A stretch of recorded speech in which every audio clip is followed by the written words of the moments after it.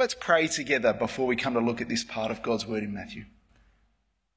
Father in heaven, we praise you for sending your Son, our Messiah and Lord and King Jesus.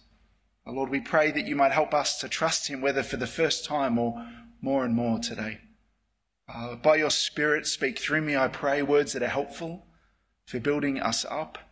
And Lord, we pray that by your Spirit, wherever we watch and listen this morning, that your Spirit would encourage our hearts and lead us to turn to Jesus in whatever situation we find ourselves in today. Amen. Well, sometimes in the Christian life, things don't add up. We cannot work out what God is doing. We may find ourselves asking, why don't people get justice? That's what Lynette Taylor's husband said in June after Richard Pusey, who filmed her dying on the Eastern Freeway after Pusey got only a 3-month jail sentence. He said this: "We're terribly disappointed and shattered that he didn't get what we would consider an appropriate sentence. Maybe not getting justice is something that you live with, and you feel the impatience, frustration, confusion. Or maybe we go through hardship. And we've found ourselves, maybe you found yourself asking, if God loves me, then why has he let this happen to me? Or why hasn't Jesus come back already? Waiting can be hard, and we can become discouraged, dismayed. And we'll see shortly that John the Baptist experienced that. But even when things don't add up, we'll discover that Jesus is the Lord. He is the friend of sinners, and he can be trusted. The first half of this book of Matthew is drawing to a close. As we heard from Andy in chapter 10, Jesus' disciples were called to proclaim his kingdom and to persevere when suffering for it. And now Jesus shifts from teaching the 12 disciples to teaching people in the towns. And in chapters 11 to 13, we'll learn about who Jesus is, his identity. And people will need to work out, are they for him or against him? And so John the Baptist's disciples, they come up to him, to Jesus, with a question. And remember, it was John who baptized Jesus back in chapter 3.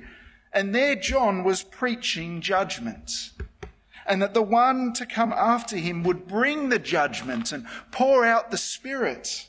John had warned wicked Israel to turn from their sin before the Messiah comes in judgment, and John's not seen any of this yet. He said the axe is ready to cut down the trees, and the Messiah will burn up the ungodly, but he's still waiting. In chapter 4, John had been arrested by King Herod. Chapter 14 tells us that Herod had divorced his wife and lured his sister-in-law to leave her husband and marry him. And John denounced Herod for this and paid the penalty, prison. What's more, he'd heard reports of Jesus' ministry. Wonderful, powerful works of mercy, but no judgment.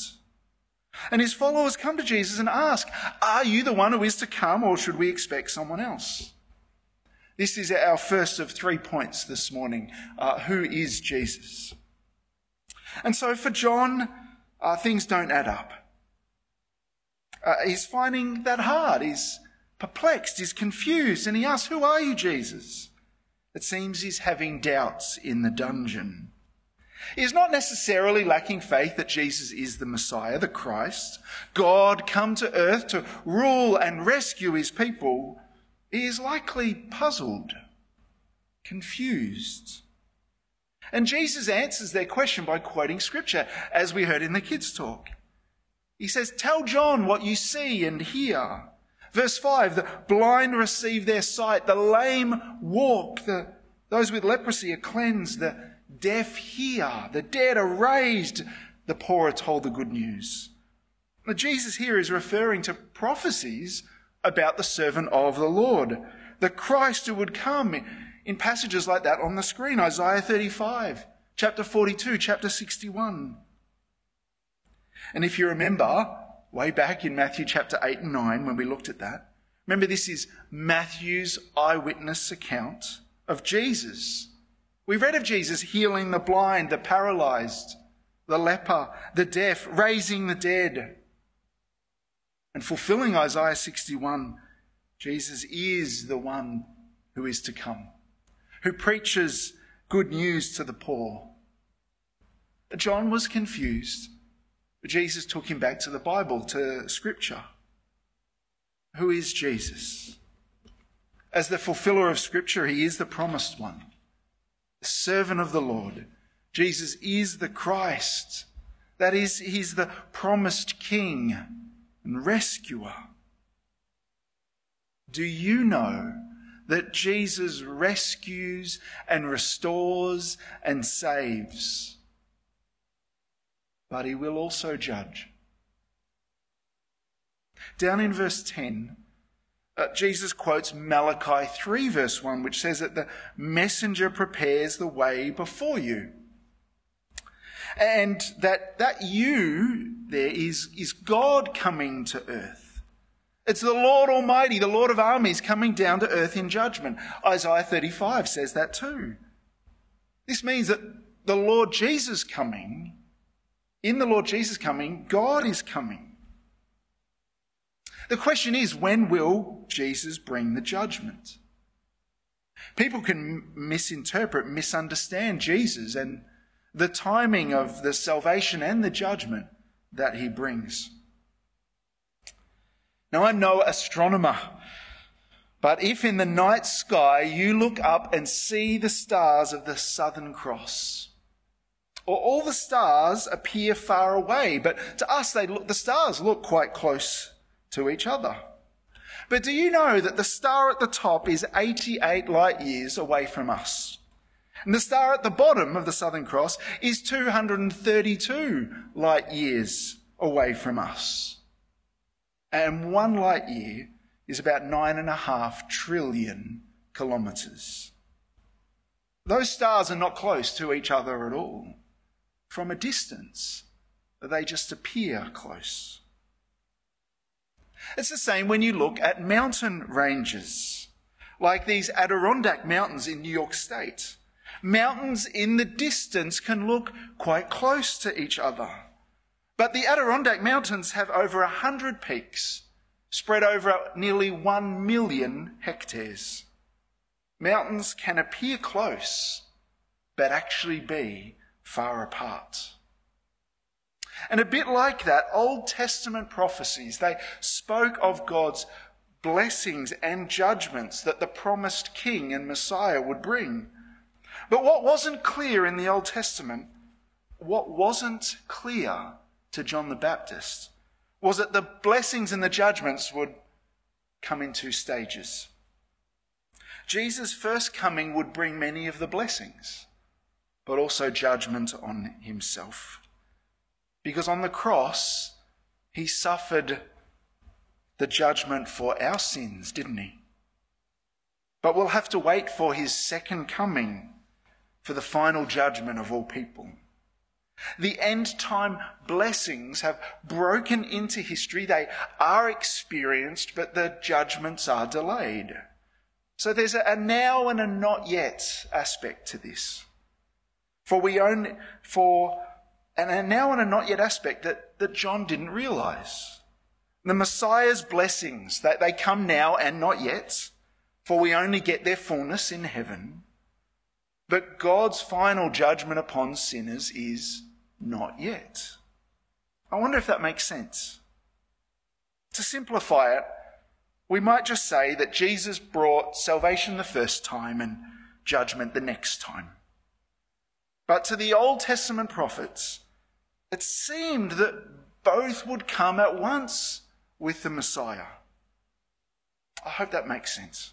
So who is Jesus? He is the one to come. He's the promised Messiah. God himself come in the flesh. Jesus Christ is God's promised King, the Saviour and the Lord, and that's his identity.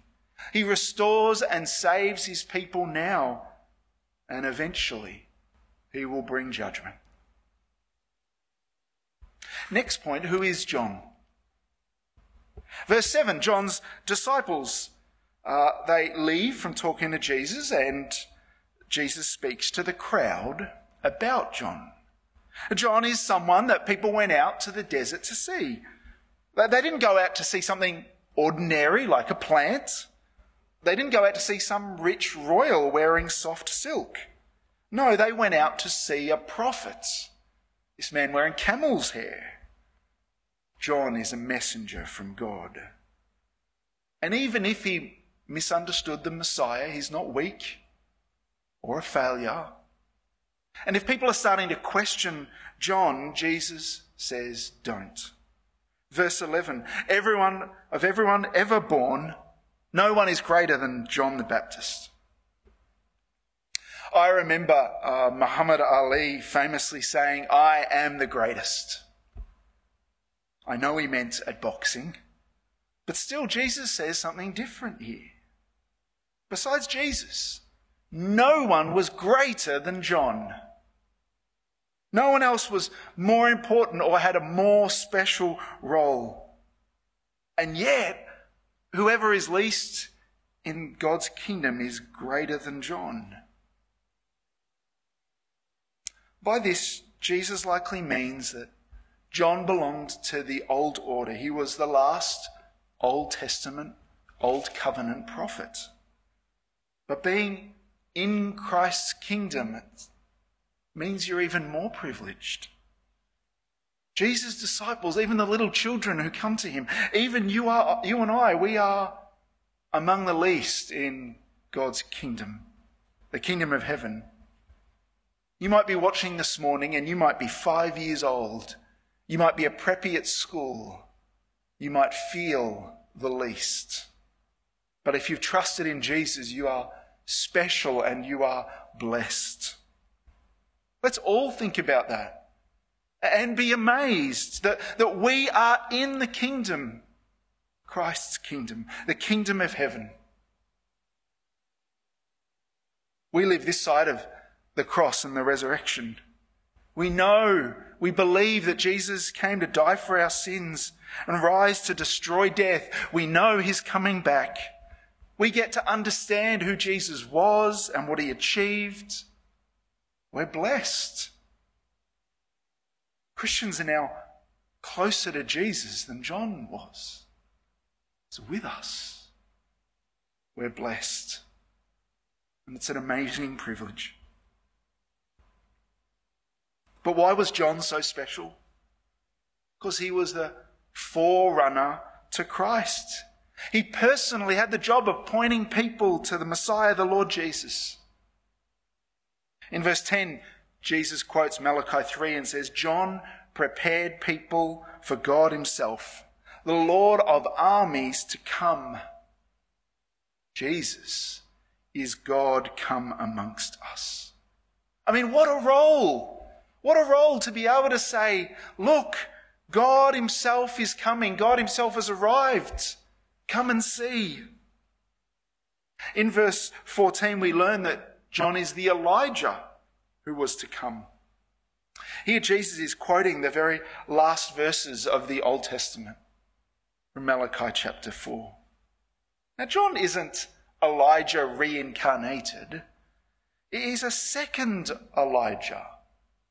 Another huge prophet who would come before God comes and come before the great and dreadful day of the Lord. Malachi chapter 3 and 4, it says lots about God's judgment. Like in chapter 4 verse 1. Look, the day is coming, burning like a furnace, when all the arrogant and everyone who commits wickedness will become stubble. The coming day will consume them, says the Lord of armies. And Elijah, John, will come before the great and terrible day of the Lord. And so in Matthew 3, John had been preaching that the Messiah would bring eternal fire. And so John was expecting Jesus to preach judgment, which he will do in our passage next week. And expecting him to bring the judgment. And for John, Jesus wasn't turning out to be the Messiah he expected. Still, John isn't waiting for someone else. As we've seen, Jesus is the Messiah who will bring it, just not yet. So John is puzzled. We could say he has his doubts about Christ. I wonder if you've ever had doubts about Jesus. Maybe you've doubted that God is real, or that you've doubted God's love for you. Have you ever doubted that you really do have a place in heaven through faith in Jesus? Or doubted that you will escape God's judgment? I think if we're honest, most of us have had doubts at some time. To have doubts is normal. If that's you, I encourage you to remind yourself of what Jesus says here and in this book of Matthew. I encourage you to pray, God, help my unbelief. Don't hide your doubts. Like John does, come to Jesus. Ask questions, seek answers. Maybe you could find some answers in a little book like this, How Can I Be Sure? Or maybe it'd be helpful for you to talk to a Christian friend or leader. Or if things don't quite add up for you regarding Jesus, or you're just still working that out, I encourage you to sign up for the next Christianity Explored course starting soon. I'd love to make a time to meet with you when we're able. This brings us to our final point. Who is Jesus to you? We're going to consider the response of Jesus' first hearers before thinking about us. Verse 12, if you look at verse 12, it highlights that there's many who oppose and reject Jesus. This verse is difficult to interpret or to translate. The footnote in the Christian Standard Bible, it could be correct if you were to look at that. I've got it there on the slide, that the kingdom of heaven has been forcefully advancing. And that is as courageous people enter it by turning to Jesus. Jesus' kingdom advances as people turn away from rebellion and autonomy and turn to him and submit to him. All verse 12 could mean, and it's also true, that people are forcing against it. So the violent refers to the zealots, the Pharisees and Jewish leaders who are trying to attack, plunder, pillage the kingdom. And Christ's church was and is suffering violence. As Andy shared over the last 2 weeks, enemies of King Jesus seek to violently oppose his people and oppose the truth. Remember, John has been imprisoned for speaking the truth. Jesus himself will be violently abused and executed on a cross, won't he? Christ's kingdom is being forcefully opposed. Why? Because people reject Christ and his lordship over them. Next, we have others who just ignore Jesus and don't respond to him. In verse 16 and 17, Jesus is saying people are like children playing games. Now, maybe you're a tween or a teen who likes watching dances on TikTok, but maybe those videos never motivate you to get up and dance yourself. Or maybe you're a younger child who likes playing mums and dads. Well, Jesus says in his generation that kids played weddings and funerals. But whether the kids asked others to dance with them or mourn and be sad with them, they don't. They do nothing. Jesus goes further than this, and he says most people are like whinging little kids who can't be pleased. You just can't win with some people. Verse 18, John didn't meet their expectations. John didn't eat and drink and celebrate. He was falsely accused. Jesus did eat and drink and was happy to party, and he got accused of being a glutton, a drunkard. On top of that, he was accused of being a friend of tax collectors and sinners. Jesus is saying, you hate that I hang with sinners. You hate that I heal the unworthy. You hate that I preach repentance. You hate that I proclaim the gospel. You hate that I have authority. But Jesus won't play by their games, live by their terms, or meet their expectations. And in the end, his deeds, verse 19, will prove he is wise and truthful. As we heard in the kids' talk, in the end, his resurrection will be the deed that vindicates him. For actions speak louder than words. So who is Jesus to you? Someone to be ignored or rejected, even opposed? Many agenda setters in our society today, they want to silence and squash Christian views in the public square, keep Jesus out of schools, out of politics, out of workplaces, and they want to fine and imprison anyone who doesn't follow their agenda. We see this in matters of marriage, gender, morality, and Jesus' exclusivity. Should you keep Jesus out of your life and out of public view? Or to you is Jesus the one you're not offended by? Verse 6. The one who has brought you blessing. For you know he's the one who brings healing and wholeness and heaven, even though you may still be waiting for that. But fellow followers of Jesus, you will experience that in heaven and in the life to come, that healing.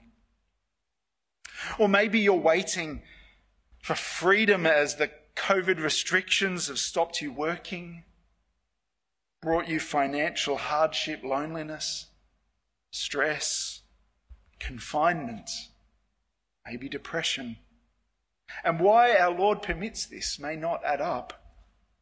I know that waiting can be hard. It's just a matter of time, though.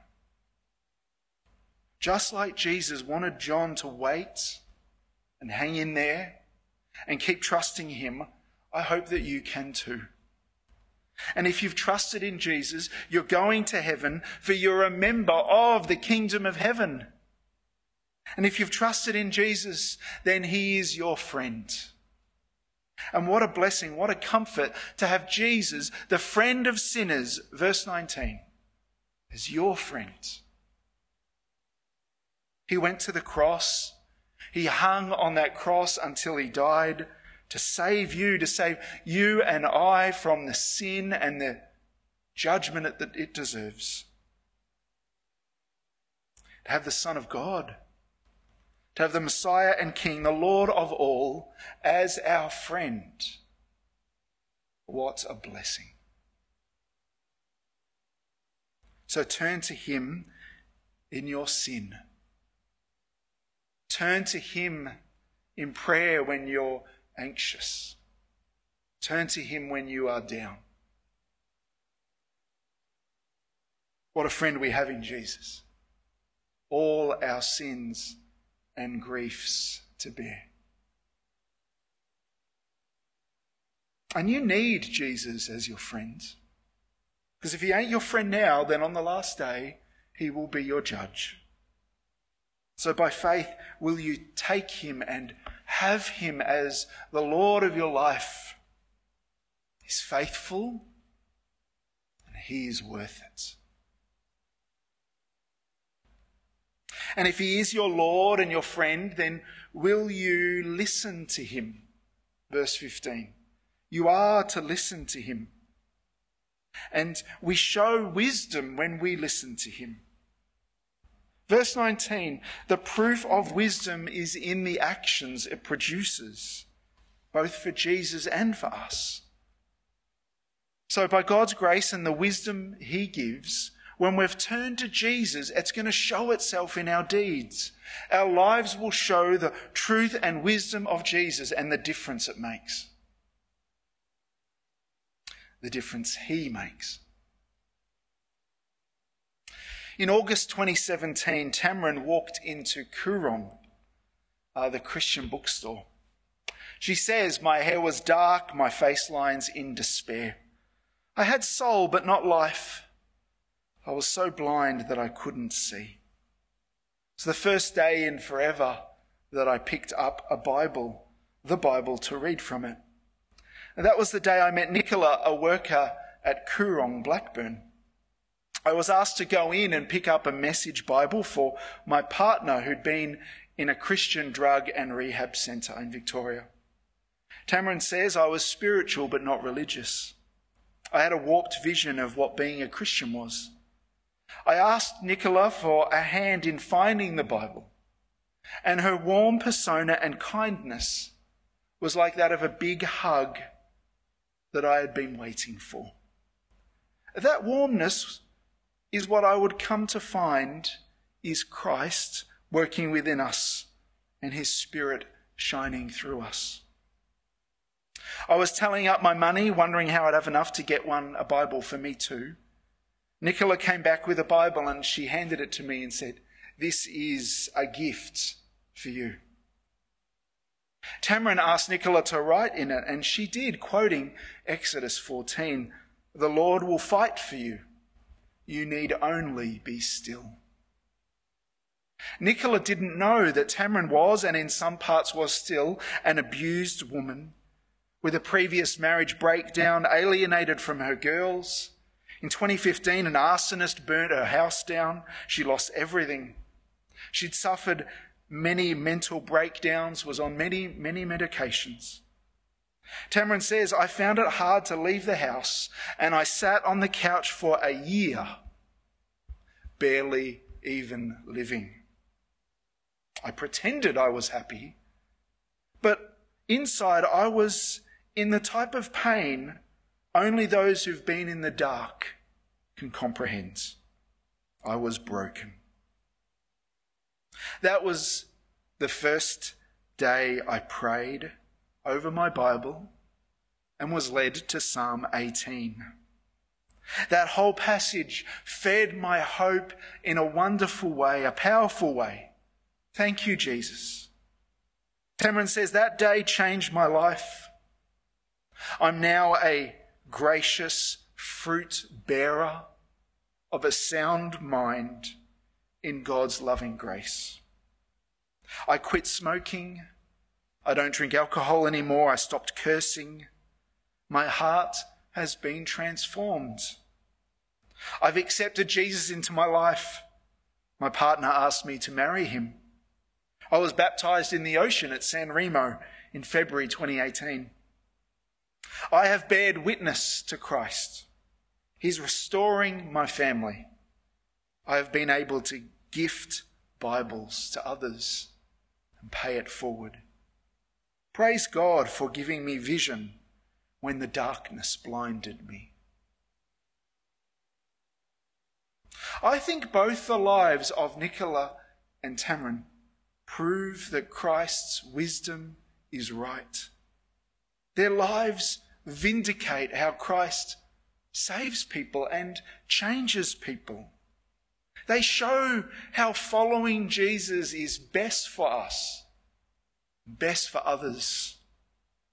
And maybe one of their examples has inspired you to show by your deeds that Jesus is the Lord and the friend of sinners.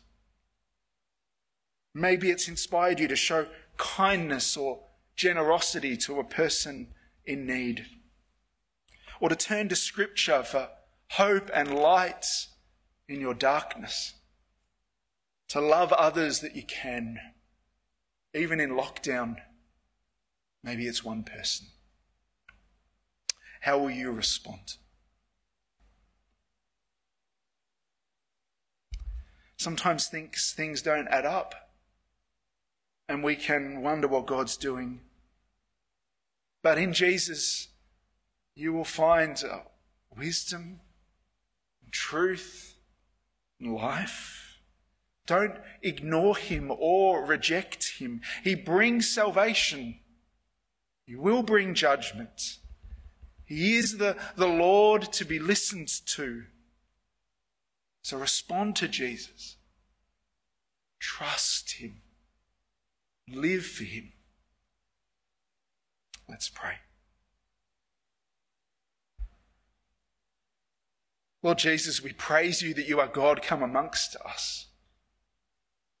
We praise and thank you that when you first came to this earth 2,000 years ago, it was for us, for our salvation. Thank you for dying our death and taking our judgment on yourself. We thank you that you are even still a friend of sinners. We pray, God, that you might help us to trust Jesus with whatever's going through in our lives at the moment. And we pray that we might, gracious Father, show the difference he makes in our lives. May we prove and vindicate to all around us the truth and wonderfulness of his wisdom by our deeds and the way we live our lives. So Lord, please comfort us by your Spirit. Father, make us more like your Son by your Spirit. We ask this coming to you in Jesus' name. Amen.